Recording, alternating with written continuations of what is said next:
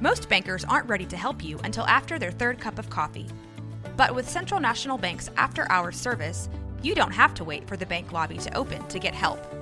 You can contact us from 6 to 8:30 in the morning or from 5 to 10 in the evening, and we'll connect you to a real, live, local person who can answer questions and fix problems 7 days a week. Bank different. Bank Central. Central National Bank. Member FDIC. This is a Rogue Media Network podcast. This is 365 Sports, powered by Sikkim365.com. Brett McMurphy, Action Network HQ. One of, if you think about a guy that's all over it when it comes to college football, from coaching changes to realignment to just football in general. Great to have him on when we can. Brett, thanks for your time. Was Michigan more mentally or physically tough this season? How about both? I think the allegations with the sign stealing and the NCAA and all that noise, I think that actually worked to their advantage. They used it, not that an undefeated number one seed needs any additional motivation or anything like that, but it was kind of like gave them that extra, if you will, that kind of chip on their shoulder that, hey, let's prove all these guys wrong. We're better than everybody else. That's cheating stuff. Is like, believe it or not, Harbaugh said, they're innocent. They didn't do anything. Fine, whatever. But let's prove everybody we're the best team, and and just make no doubt about it. And I thought going into the final against Washington, I thought it was a bad matchup for Washington. I correctly had Michigan minus the points, and I just thought it was a big mismatch on both interior lines. Even though Washington had won the Joe Moore Award for the best offensive line in the country, Michigan's defense is something they haven't seen. Washington, as great as Penix is, and I'm not taking anything away from him, but Michigan had the number 2 ranked pass defense in the nation. Washington, until last night, had not faced a pass defense in the top 50. So I think we saw the difference when Penix was missing a lot of these throws he usually connected on, because he didn't have the time that he's used to having to sit back there and pick apart people. But, whatever, asterisk, no asterisk, tainted, whatever, if you're a Michigan fan, it's, nothing to see here, move along. If you're not a Michigan fan, it's give them the death penalty, but only first after we do a public stoning. So you're not going to change anybody's mind on that, but they've got the championship and you can't take it away from them. And now, we go into the, 24/7 Harbaugh watch. Yeah, I was just about to ask you about that. He's done everything that he set out to do at Michigan, and he still doesn't have that Super Bowl in the NFL, and he's flirted with the NFL, seemingly every year since he got to Michigan, it feels like. And I know especially recently, if you had to put money on it, would you bet that he is the coach of the Chargers or Titans or someone next week? Well, I don't know when, but I don't think he'll return to Michigan. People that are actually fairly close to the folks in the program before this season told me they didn't think Harbaugh would be there after this year. And again, that's just them kind of reading the tea leaves or whatever. Not like it was a done deal. And that was before all this stuff happened with the NCAA and with the sign stealing. And, you're right. He's made 3 consecutive trips to the college football playoff. He won the first national title in 26 years. And what else is there to do there? But I think the biggest thing is he doesn't necessarily want to deal with all the NCAA stuff, with the sign stealing,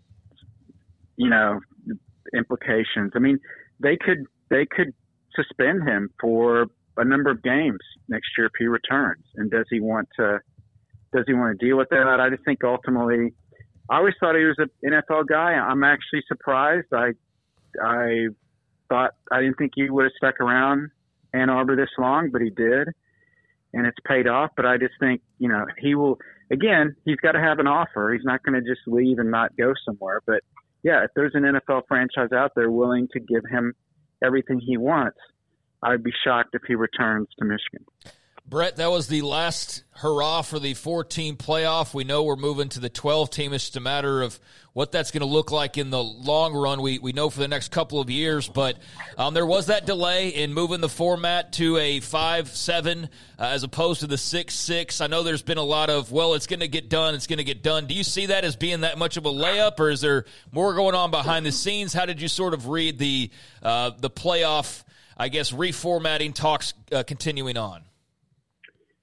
Yeah, well, basically, it has to be unanimous for the change in the format, and that means, the Pac-2 has a vote, and so they could block it. They could, but people I talk to are like, okay, Oregon State and Washington State are kind of, going into a gunfight with a spork, and you can sit there and beat your chest and say, we're not going to do it. We're not going to do it. Fine. You don't want to change it? Okay. But then you know what that means. There's going to be hell to pay down the road when they do the new extension of the 12-team playoff, which begins in 3 years.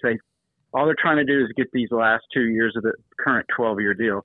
So then when the new ones go forward, that's when they can totally, put the screws to Oregon State and Washington State. So I think Oregon State and Washington State is doing it, kind of as a negotiating ploy, although I don't know specifically what they're trying to do, trying to get more money, trying to get something, access, whatever.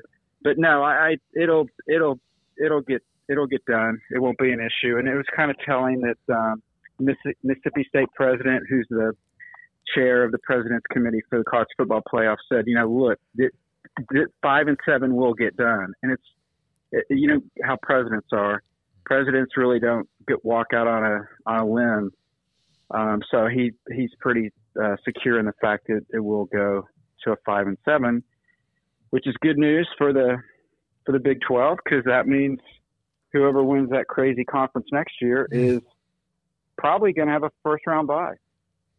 Because it'll be the top 4 conference champions get a first round bye. So. Yeah, I didn't think that far ahead, but that's a heck of a deal for a conference that we don't know what's going to happen with all the new incoming teams and also the ones that remain. What is the reaction? Well, I saw stories, and obviously you've been all over as well as the revenue sharing of the college football playoff moving forward.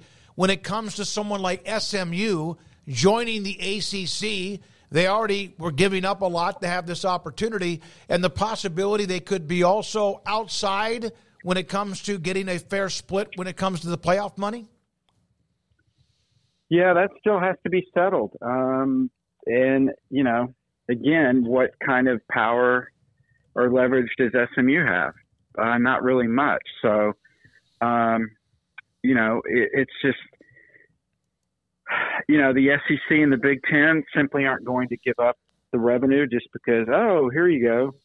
Oh, you're in a Power 4 league now. Okay, here you go. You get the same revenue. It's not going to work that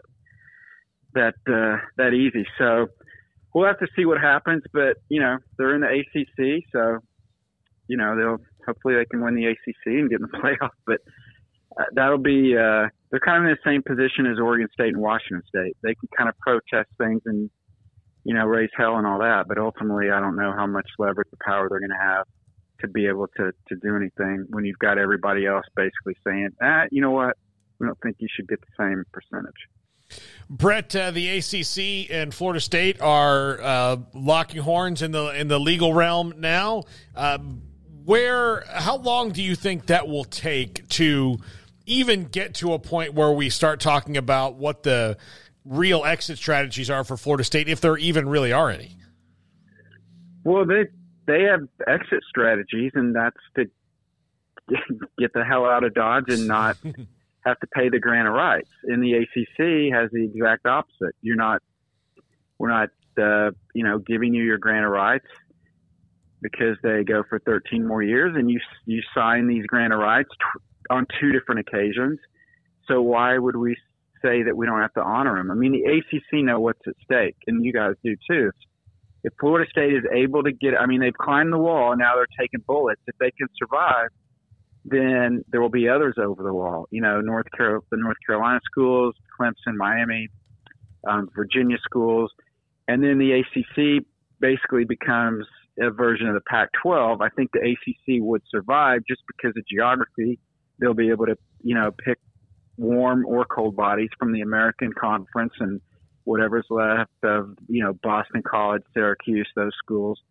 But there's simply not, you know, we would go from basically, well, there's a Power 2 now, but 4 major conferences to basically 3 major conferences, the Big 2 and the Big 12, and then the ACC would be fighting to keep its head above water. But I don't think this is going to be quick. The ACC, I know I've talked to a number of people this past week in Houston.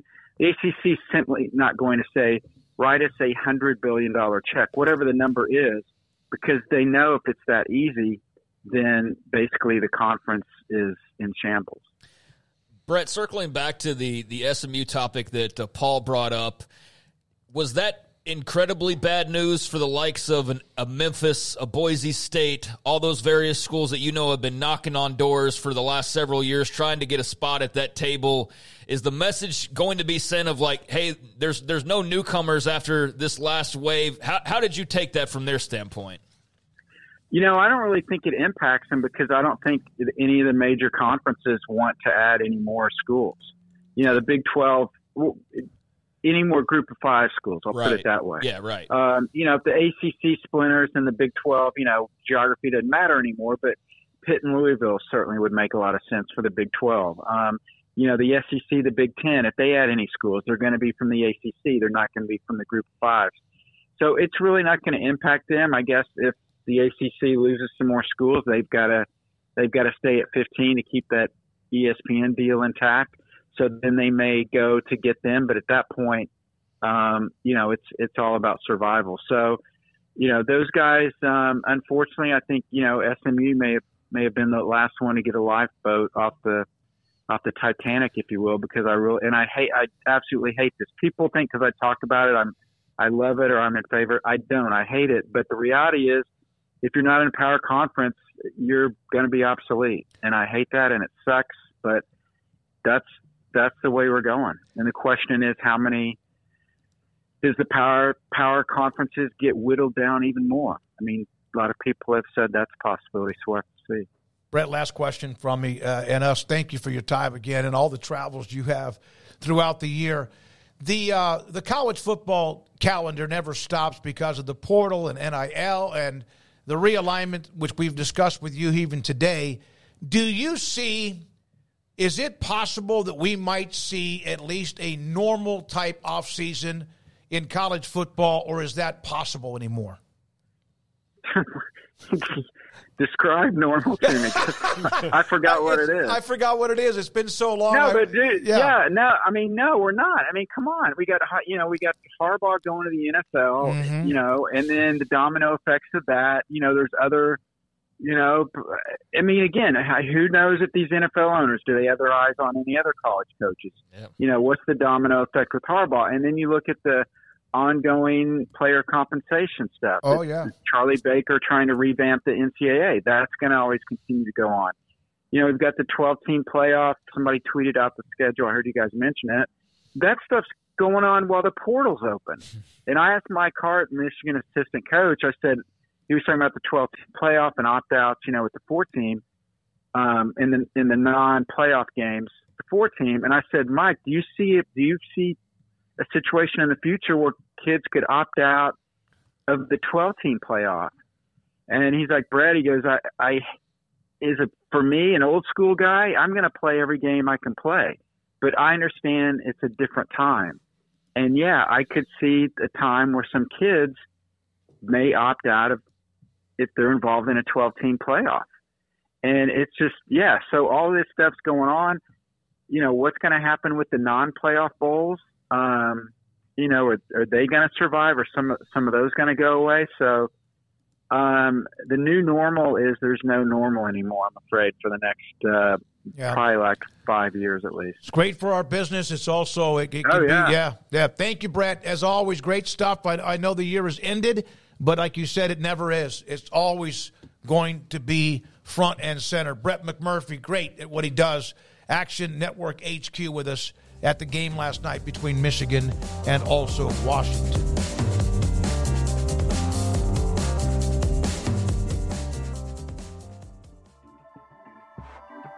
This has been a Rogue Media Network production.